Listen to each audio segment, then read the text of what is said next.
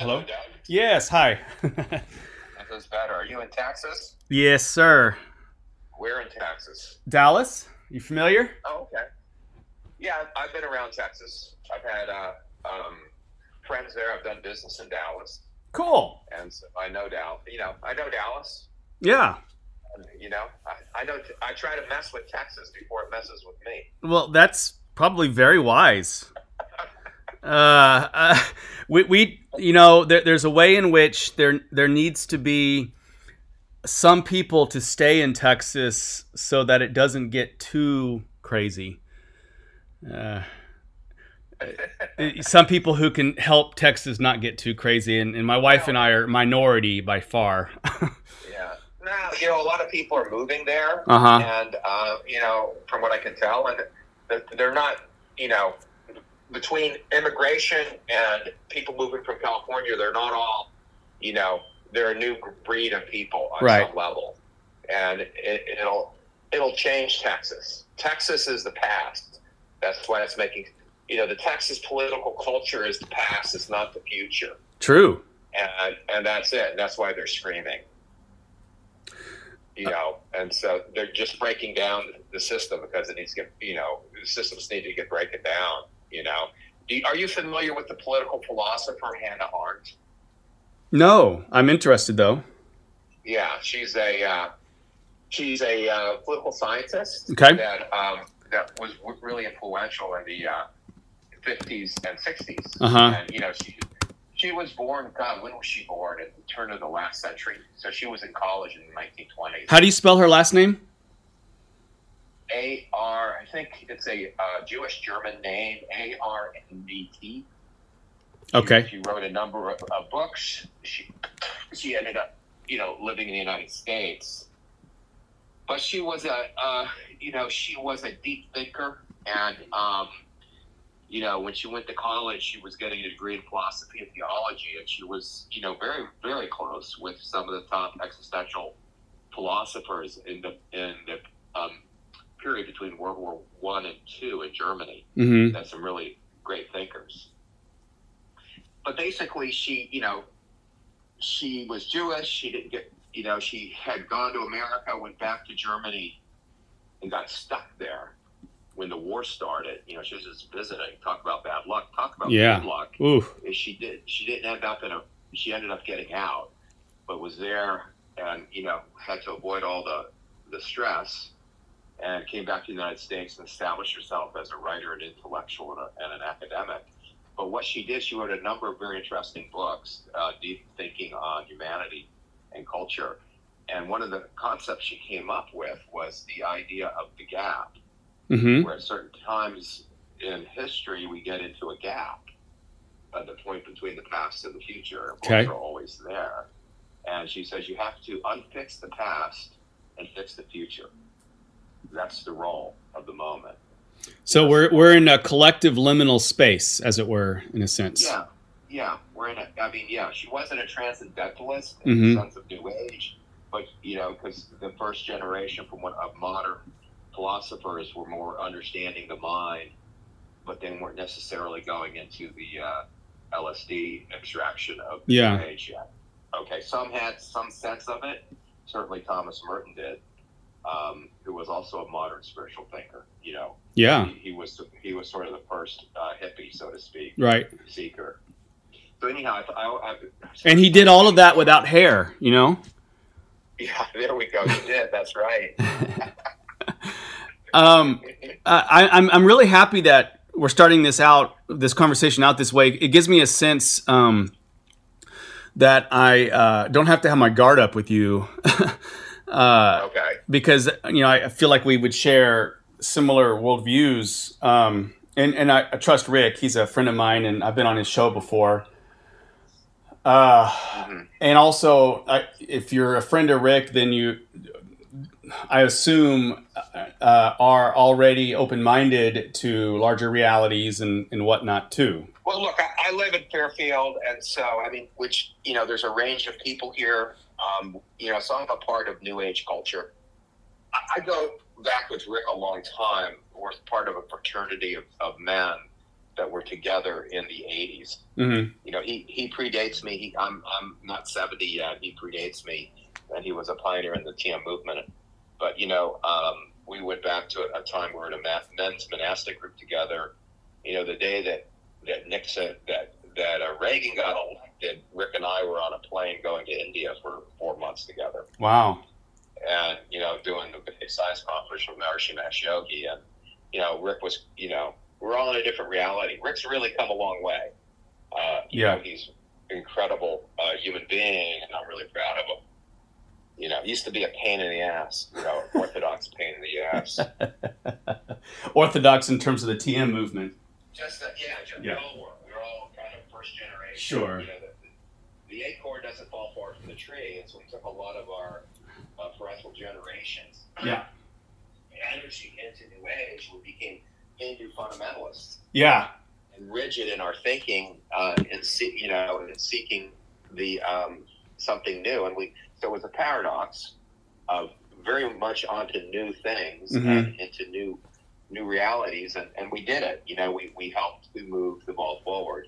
We helped to fix the future, okay, and unfix the past. But, you know, we also had to learn to think differently. In some bizarre way, our thinking was very similar to our ancestors still. And so it takes time for the mind to begin to think differently. And when you talk about this differently piece, the way I understand it, because of my own work and background, is I'm hearing a metanoia, an expansion of heart-mind that is that takes in more reality, kind of along the lines of maybe stage theory a little bit, or these wider lenses of seeing the world, where you can see where we come from in the past in that worldview. I don't know your language in that, but I get it. You're absolutely right. Yeah. We weren't mature. Sure. It's one thing to look through a microscope and see something you don't see. Yeah. It's another thing for the mind to process it with wisdom and maturity. Sure. Yeah. And each generation has a different iteration of wisdom and maturity as humanity evolves. And there's always those that are way ahead of their time, and there's always those that are way, behind the times, and there's always those that are us, that are part of the times, so to speak. And so, we were part of the times, and so we sort of had a lot of mentality in the past with us still, and we didn't have the broad perspective. So we thought, hey, TM is the answer. It's sort of like Jesus Christ. Yeah. Transcending is being saved. And we went into the Vedic knowledge, and it was a dangerous knowledge and a wonderful knowledge. Dangerous because it was an iteration out of theology, which was externalized for most people, in terms of a mental belief system. For the mystics, it obviously was what it was, but it was an externalized belief system. And so we did that with this knowledge. We externalized it, said A, B, C, D, and we're done. We're enlightened. And in some ways, it captured minds that wouldn't have become so rigid because it was so profound. But you can't force wisdom. Right. I agree. You mentioned Thomas Merton. My own background, I've been a therapist for 22 years, and I come from a mystical Christian background. Are you familiar with the spiritual teacher Richard Rohr by chance, or? Yeah, I am familiar with them. I'm from a conservative Catholic family. Okay. And so my father actually, had a degree in theology and philosophy, but he was a career naval officer, and then he ended up going into education when he retired. But he died younger, as is often the case with people in our movement. But he was a very conservative, art-based Catholic, but he was old school a little bit. Yeah. On the he had a huge devotion to the Virgin Mary. A pious tradition, yeah, and whatnot. It was pious. And I got into Merton recently. I didn't know. I heard about him and never looked at him because I forget how it came up with Thomas Martin stuff. Obviously Rick. And one of my sisters said, "Hey, our dad, had a Merton book." I go, "Really?" And it was part of the family junk, And so that captured my attention that he would have a Merton book. Yeah, no kidding. And I said, "Wow, that's interesting." Then as we put two and two together, he did teach at Columbia a bit in the ROTC or whatever. He was a naval officer and he taught there. And I said, "That's interesting. He maybe networked with Catholics." Mm-hmm. And Merton was a big part of Columbia. He may have gotten networked with some of those early Catholic seekers. Yeah. And I said that, so that was interesting. So I'm trying to have her find which book it was. Probably it was Seven Story Mountain. Yeah. Yeah. Okay. And I also like the fact that you are you understand investment, the language of finance. That's not something I'm familiar with. The topic of our interview is going to be the spiritual implications of UFOs. And it's a topic that it's interesting to me, and I've had a lot of experience with ufology, and I've written a lot about perennial spiritual traditions within the context of some channeled sources that I trust. But I myself, I have a master's in theology and in Catholic theology, and still see myself within the not Catholicism in this. I don't dismiss a lot of the Catholic stuff, but I wouldn't be fully accepted in that paradigm anymore. But I see myself as Catholic with small c, universal. But I've gone deep in that. Absolutely, I completely understand what you're saying. Yeah. Where did you get your master's? I have a master's in clinical social work from Boston College, and also from pastoral theology from BC, Boston College as well. Are you a New Englander?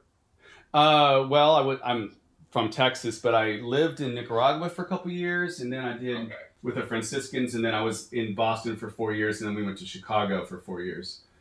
So I've been around and love it. And you were with the Franciscans? I was with a lay order, non-priests or brothers, but we lived with them, and we worked alongside them.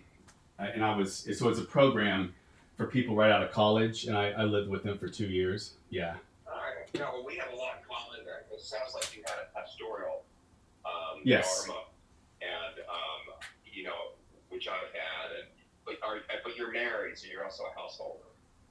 Yeah, I discerned the priesthood for a long time, and I'm still very attracted to religious life, but I feel my own vocation is actually to be a part of this kind of metamodern understanding of religious life where you're a monk in the world. Some call it the fourth turning, or I don't know what it's called, but it's this sense of honoring, rediscovering and honoring certain traditional values without the exclusivity, and it's like savoring the baby and throwing out the bathwater kind of thing.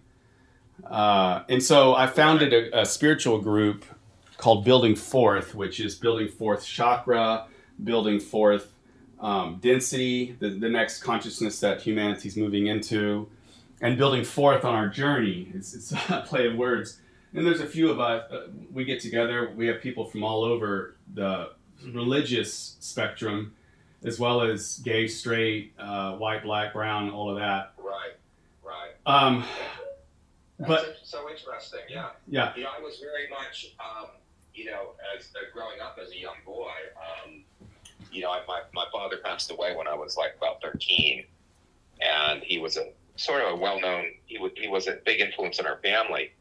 But I had a very close relationship with his uncle, who was a leading Franciscan friar at that time. What was his name? Father Eudicico. Huh. He ran not leading, he was prompt, he was known, he was loved. He was known in the order. He was not a monastic. Yeah. In the sense of, he was a pastor, and he helped create a big church right near Niagara Falls. No kidding. Ah. and he used to come down. I grew up on the Jersey Shore. It was a Franciscan place in Seaside Heights. So he used to come, stay there for summers. And, but he was only a couple years older than my dad. It's one of those family stories where my dad's father was 16 when he was born. And this was the youngest. His uncle was like a brother. He grew up together. Didn't even know he was an uncle. But anyhow, I had this Franciscan had an influence on me. After my dad died, I used to go up and stay with him. Then he died early. And I had this great trip once where me and another buddy whose uncle was a Franciscan, toured all through Canada and stayed for free in Franciscan places. Yeah, wow. Because we're considered family. Oh, beautiful. That had a big impact on me. Yeah, I'm Franciscan at heart. I mean that actually is. There we go. That's my thing. I don't. Yeah, I'm a Franciscan at heart too. Yeah, I mean, that's my nature. And I mean, a lot of people had really bad experiences in the Catholic Church. I only had good experiences. And good. I was an altar boy, and I was a bit of an asshole. I mean, the last person anyone would want to abuse, believe me. I was more likely to tease someone or abuse somebody else. But anyhow, I see. Well, you're familiar. Not a cruel person, but a jokester. A jokester. Yeah. You're familiar with. Okay, so can I ask you a few pointed questions on that's related to this interview, because I really want to get your take on stuff. If the world is looking at something from a particular, if I'm looking at something from a particular bias, then it's going to frame how I teach that to others and try to get people on board in a sense.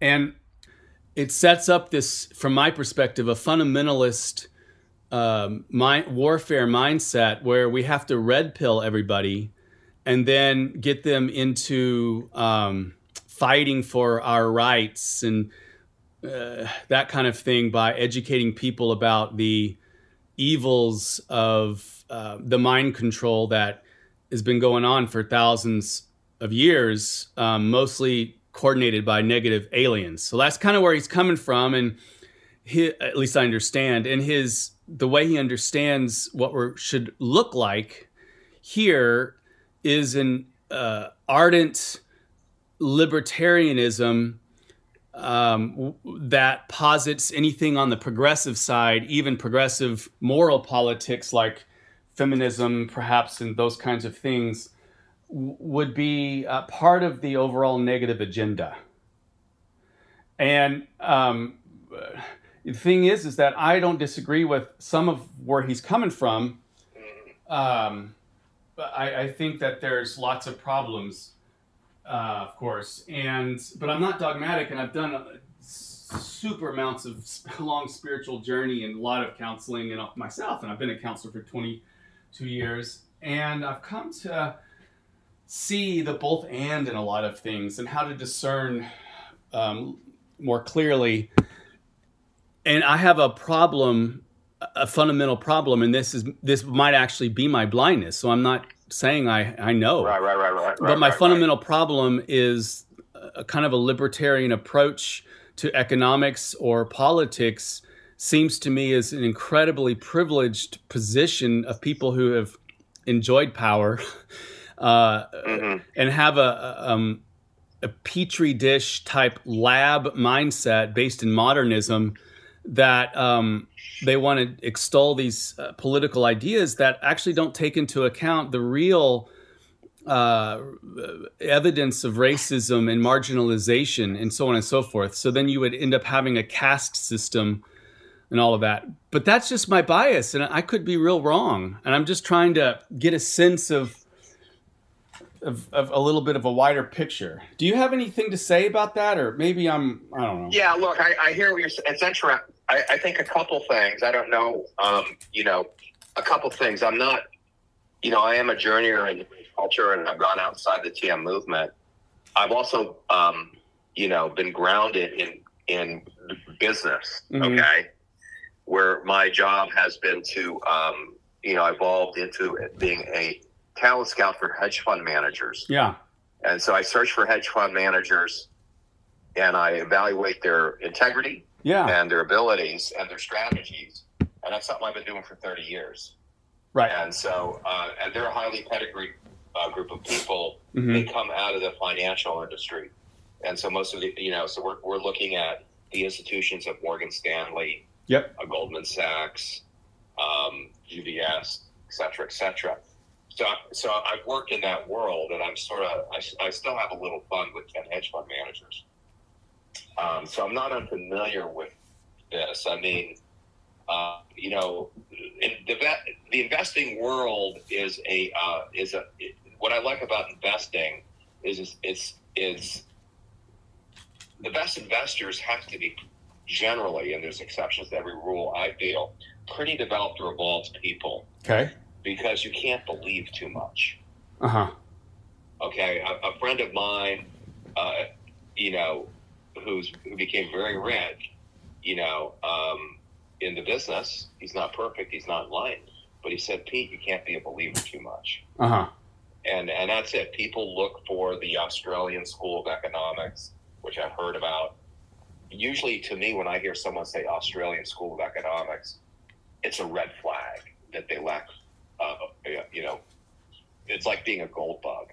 There's a lack of flexibility. They're looking for something that's going to guide them. Yeah. Economics is navigating an evolutionary jungle. Sure. Okay, that has patterns. It's an ecosystem of humanity. Right. And it has patterns, and people who understand the patterns and can live with them and can live with the change, mm-hmm. and ride the change can do well in it. But to try to say, hey, I'm just going to be an herbalist, or I'm just going to be in the logs, or I'm just going to, you know what I mean? That you can do it if the trend is your friend. Uh-huh. Okay, that's if the trend is your friend. So that's the first thing I'm going to say. The other thing I'm going to say is that there's nothing new under the sun.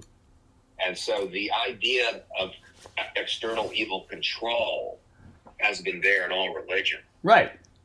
And so the idea of aliens is no different than the devil or devils or demons. Sure. Right? It's no different. Right. And, what plane is it on? Who the hell knows, right? Uh-huh. I mean, if you're not here now, well, then you're in a different time-space reality, and maybe it's 10,000 billion miles out, and maybe it's on a different plane. Who knows, right? Right.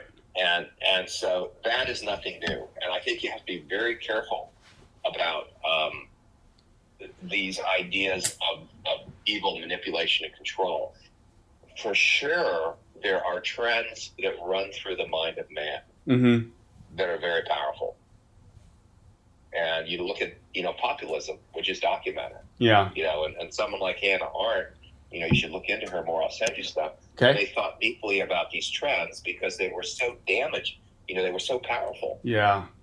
I mean, look at Russia today, which is a analog of Nazism. Sure. And you're having this incredible. The people are caught up in it. It's a horrible thing. Yep. And they're even. I just sent Rick an article because we enjoy spinning stuff on propaganda back and forth. Some of the modern rock stars there. There's a guy named Shaman have moved towards nationalism and Kremlin support, and so they're taking things that have been part of freedom and rebellion, and having concerts that are nationalistic with modern pop music, and so it's become a form of narcissistic worship. Of nationalistic worship. Yeah, and Alexander Dugin is a big part of that too. You're probably familiar with him. He's Putin's prophet. Yeah, I am. Yeah. Yeah, he's someone who's we don't know to what degree, but his thinking. It's kind of like the Nazis had people who did Vedic teachings, right, and thinking, and Dugin is on that level. He's an existentialist with a malevolent underbelly. I am 100%. I agree with you. I mean, Rick did a good job in pairing us up because but just by you saying that means that you've discerned all of that well, congruent with me, because I've Right. arrived at that too. But you may not be familiar so much with the UFOlogy world, and it's not that important because truly nothing is new under the sun. But there in UFOlogy, there's a lot of these disclosure advocates who are they feel that they're getting information from sources and then they're putting them out there that are talking about things like Putin is the guy that is liberating the world from the evil reptilians, and Dugan, these guys. Okay, look. Here's the thing. Now, here's the thing. Yeah. I mean, okay. What we you have to look at the moment we're in and be practical. We have to be practical about it. Mm-hmm. And we're in a moment of global reglobalization. Okay. Right. And it's a time of change. And when end times come, meaning the end of a cycle, Yeah.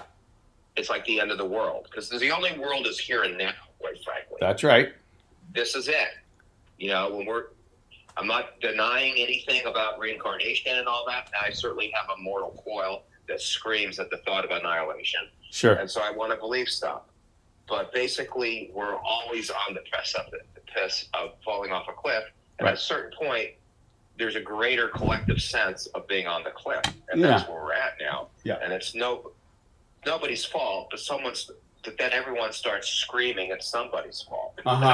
Yeah, well, that's what my article that I just wrote. My article that I just wrote talks about this exactly. Yeah, it's nobody's fault, but someone starts screaming it's everybody's fault. And then forces come in to create division and say it's them. Right. It's them. It's them. The scapegoat mechanism, as Rene Girard said. And part of it is, another great thing that Hannah Arendt said is that, in reflecting on the post-World War II thing, she said violence comes out of impotency. And so when the world's changing, more and more people are disenchanted. They feel impotent. Yeah. They don't feel powerful. They feel lost. They don't see a vision of the Especially future. if they're part of the power class in this world that is ending. For some, right, exactly. Mm-hmm. And we'll talk about that. There's a more archaic power class and there's more enlightened power class. There's always a coexistence of different levels together. But violence doesn't create power; it destroys power. And so when we're in these period, this is the 30s again on some level, and on some level it's not. It's a killing time. It's a violent time, and violence is on different levels. Lying and propaganda is a form of mental or social violence, terrorism. Where you have, people that are trying to create chaos and turn person against person. It's like throwing bombs. There's always someone doing it, and there's always been a political, the John Birch Society, for instance. There's been an element of that, and I'm not getting down too much here on the GOP because I've worked with a lot of Republicans, but the Republicans on the extreme side have always been information terrorists. Okay. And let's say people on the left extremism, they're going to have their own sins. Sure.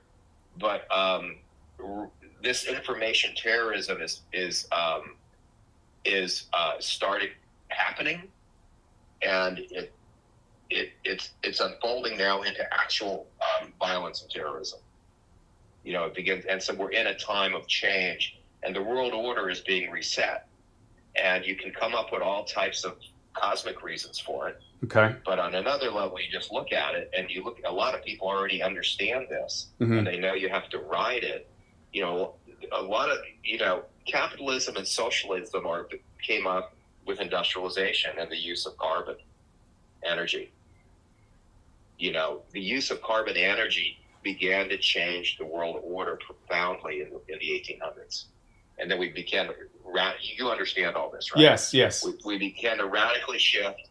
And in some ways, World War I and World War II were the purification points, the gap between more of a peasant feudal reality that was there and the modern industrial reality that was there.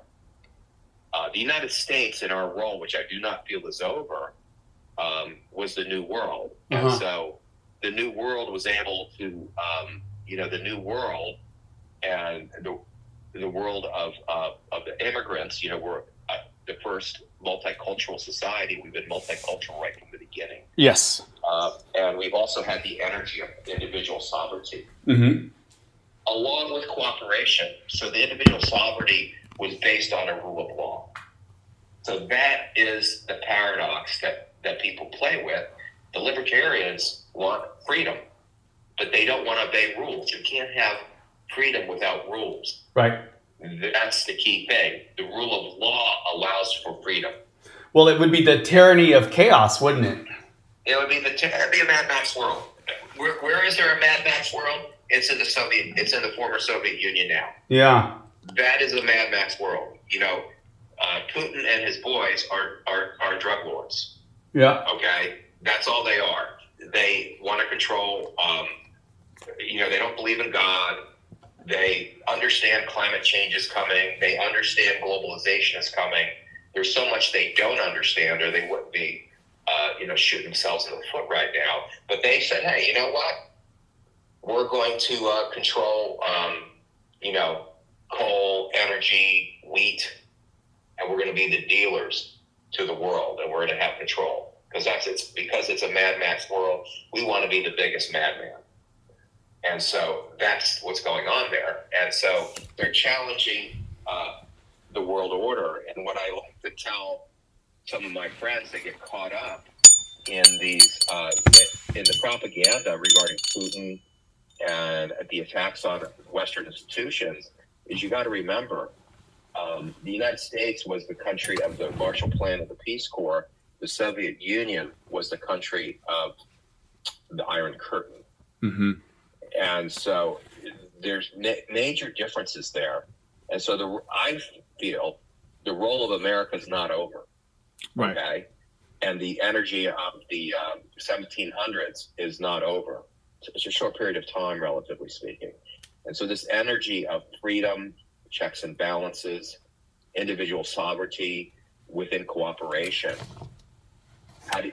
This is beautiful. I just got to say, Peter, this is beautiful. Do you read Steve McIntosh? Have you heard of him or no? I haven't. I would love it if you would send me some people that you like and read, and then I'm going to send you some just to. Unless you certainly don't need it. No, but absolutely. No. Send it. No, I'm interested in this stuff. Yeah, because that's the stuff that I read. These are the people that are that you're talking. How you're talking is a shared philosophy that I have myself. Yeah, Stephen McIntosh is okay. You have to send me the right one. There's a lot of Macintoshes. Yeah. Stephen, but anyhow, yeah. Exactly. Look, I guess what I'm getting at is even in my own New Age community, I have been shocked at the propaganda influence that's come into people, and it's been tough on me. I'm a sensitive guy. I'm not married. I don't, so I'm more attuned to reality, to my community than, let's say, people that are more focused on their own family network.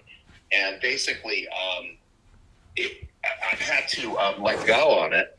It's a time where there's just, I know New Age channelers that have gone down a rabbit hole. Yeah, that's what we're talking about. That is just unbelievable. I have Yeah. a woman, but they went down the MAGA rabbit hole. Yeah. Okay, whatever, this whole thing, libertarian thing, this whole, thing, just, at first I thought, is she just trying to teach me to accept and let go? And I said, no, this stuff is odious. Yeah. And I have to accept it. Right. And I can be an asshole saying what I think and maybe not sensitive. The non-dualistic mind is not without good judgment. I think you have to have a healthy sense of dualism in mind and be able to discern well. Judgment is part of it. yeah, it's a part of it, you know. And so Yeah. so look, it's an exciting time. Yeah. It's a very exciting time, and we have something in common. I've gotten very interested in what I call modernist spirituality of the 40s and 50s lately. You know, Merton and let's say Hannah Arendt, Mm-hmm. or the Mello. You may be familiar with that name. He was a Jesuit priest. Oh yeah, yeah. I mean, yes. Okay, Father Anthony.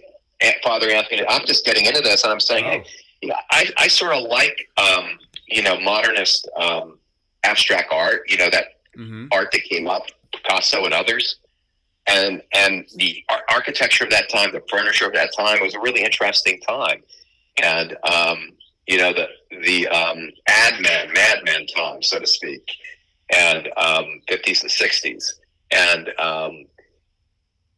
I'm realizing that modernism really, I'm using the term, and I'm not a theologian, but it really started coming up with the thinking. And it was really foundational to the New Age and where we're at now. Yeah. And there's something to add from there. There's value in what Merton and Arendt and these other people were thinking. But you also see the warming up of the platform of change. So we're here now again. And so I'm looking for who's warming things up now again. Yeah.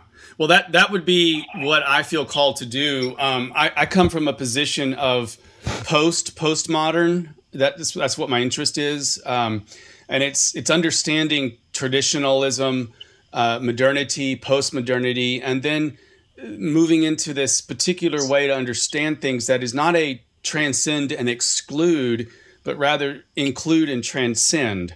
But having the ability to, with hopefully an epistemic of humility, to be able to discern the shadow of each particular area without and not demonizing it, realizing that whatever we see externally or the macro is also what's happening on the internal.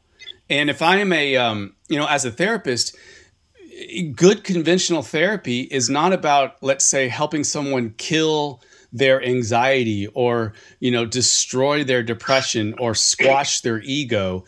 It's really about learning how to move into those places of pain and constriction with witnessing presence and compassion.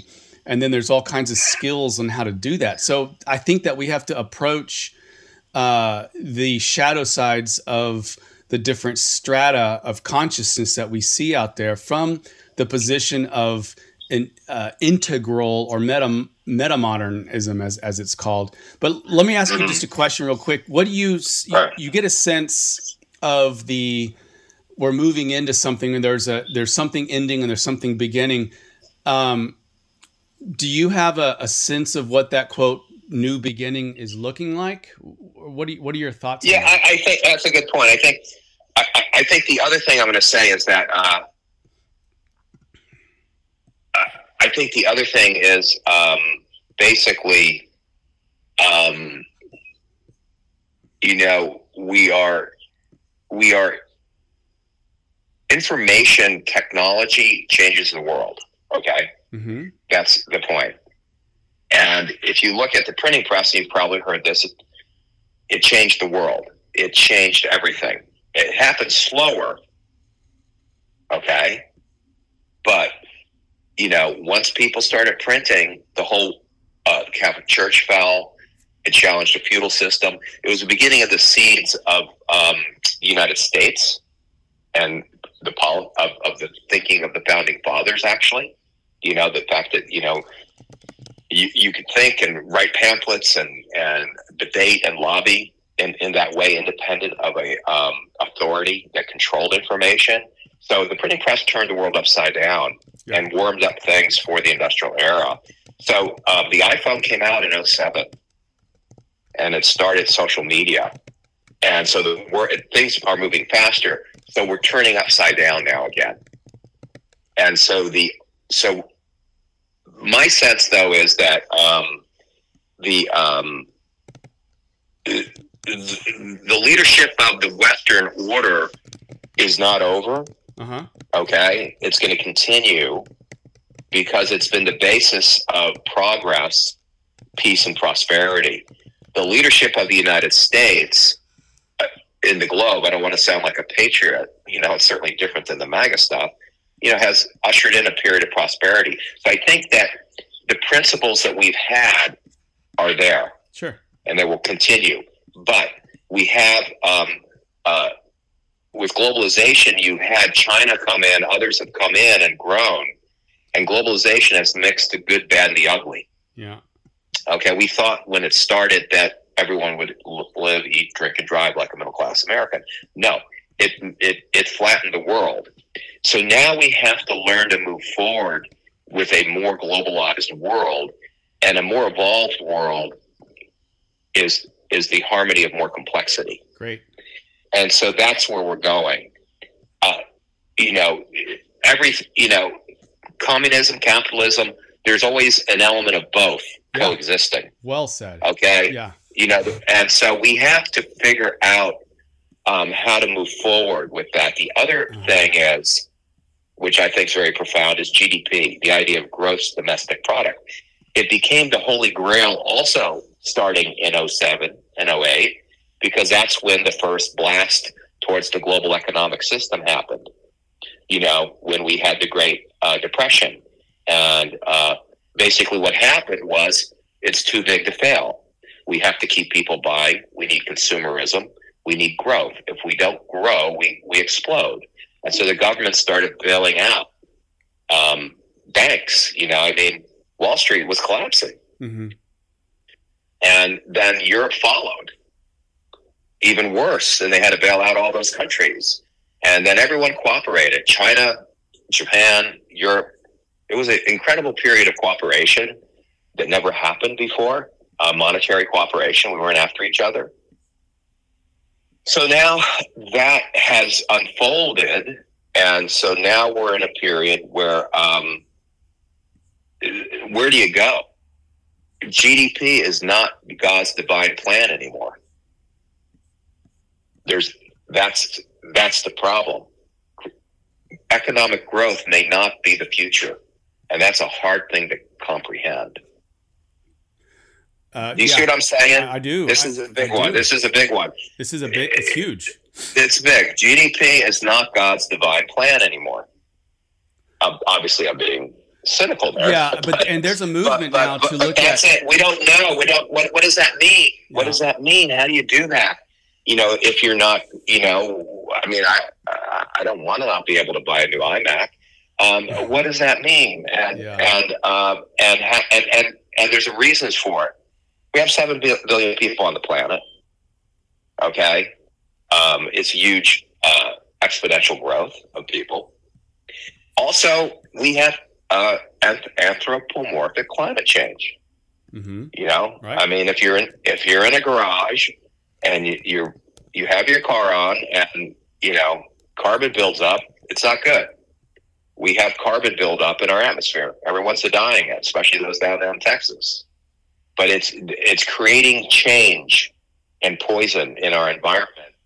And so anyone who's smart and honest knows, boy, we need to change the way we're living. Yeah. And we need to clean up this is about atmospheric science. Climate change, geological, is irrelevant. It happens over millions of years.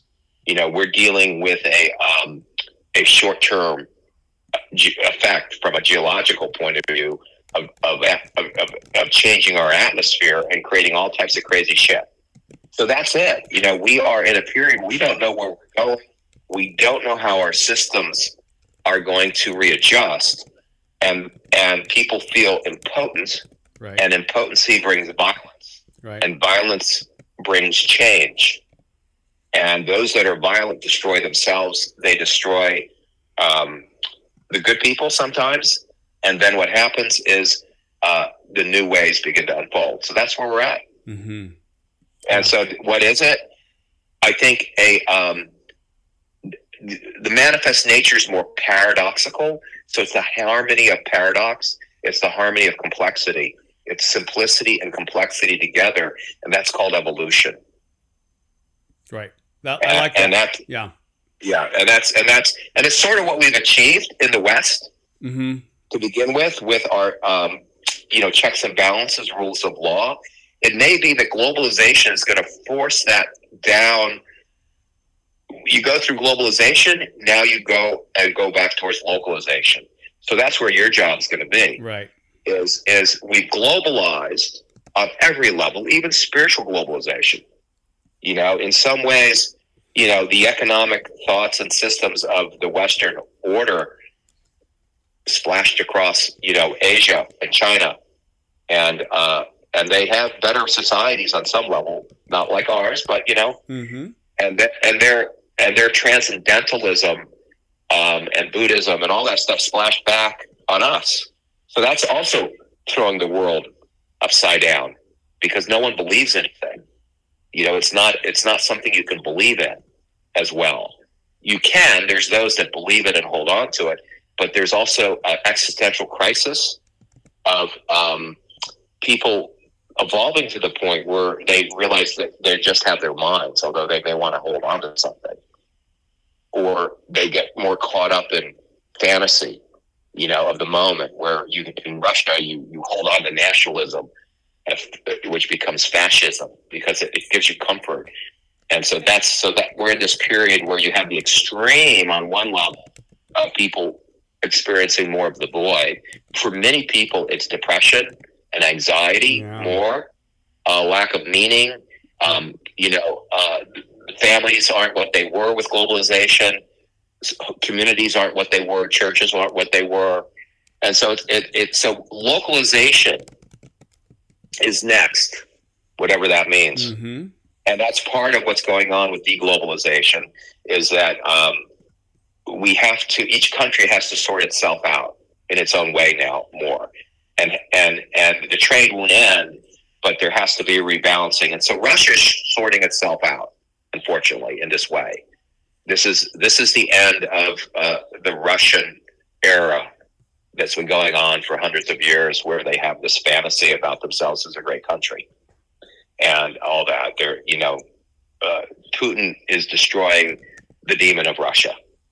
How much gets destroyed around him? I don't know. It's like taking cancer out. China. Think about China. They have achieved incredible success. There's a lot of virtue in China to go where they went. And quite frankly, people jump up and down about the COVID stuff. Well, you know what? I get it. They were extreme, but at least they didn't want to kill their elders. Right.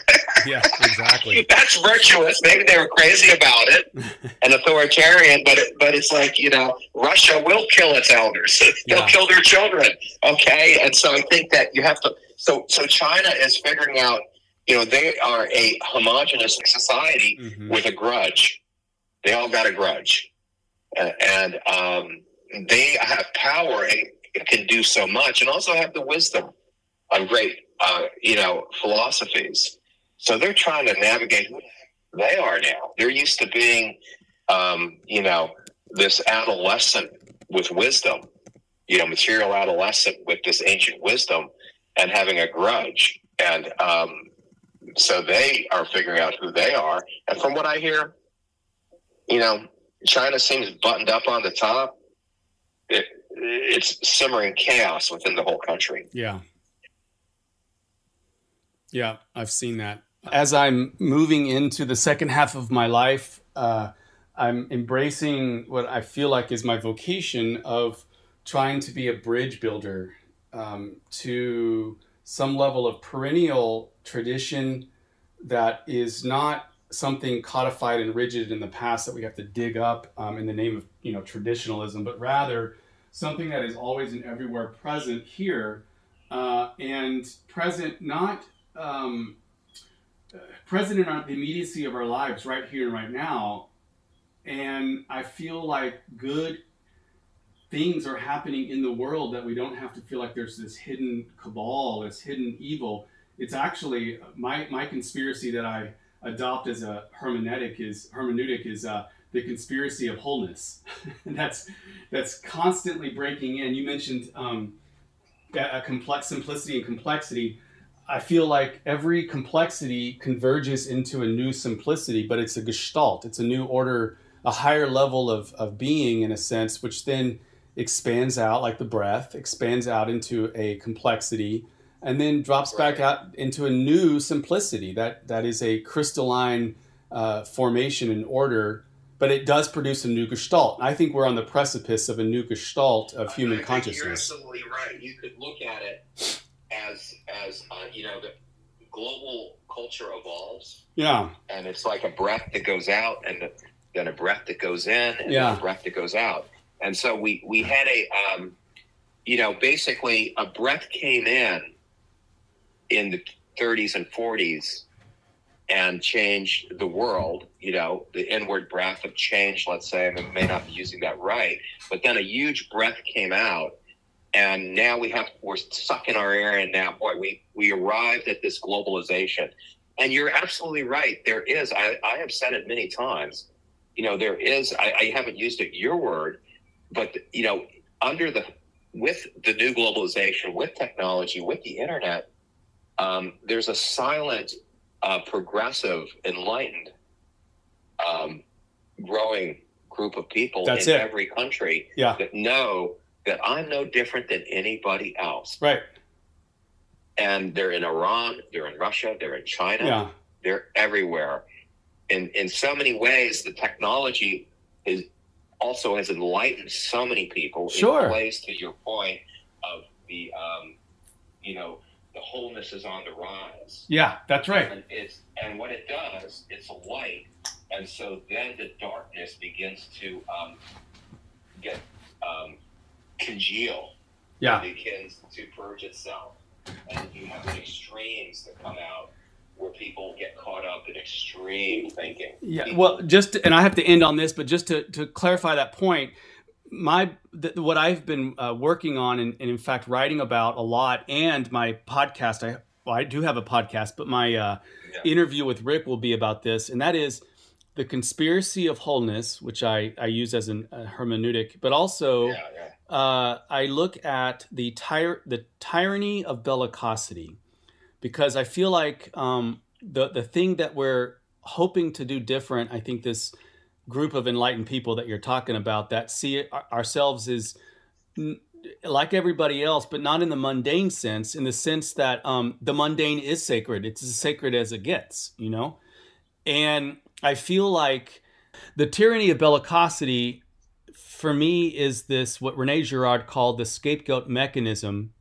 And this is what I hope we start to do differently, is that when we feel a need to pit us against them, whatever that is, in order to answer for the anxiety, the existential anxiety, ultimately, about what we feel and the changing world that we're in, when that can move to the level of the heart, which is the only, I think, energy center, at least the first one, that we can hold paradoxes and tension together.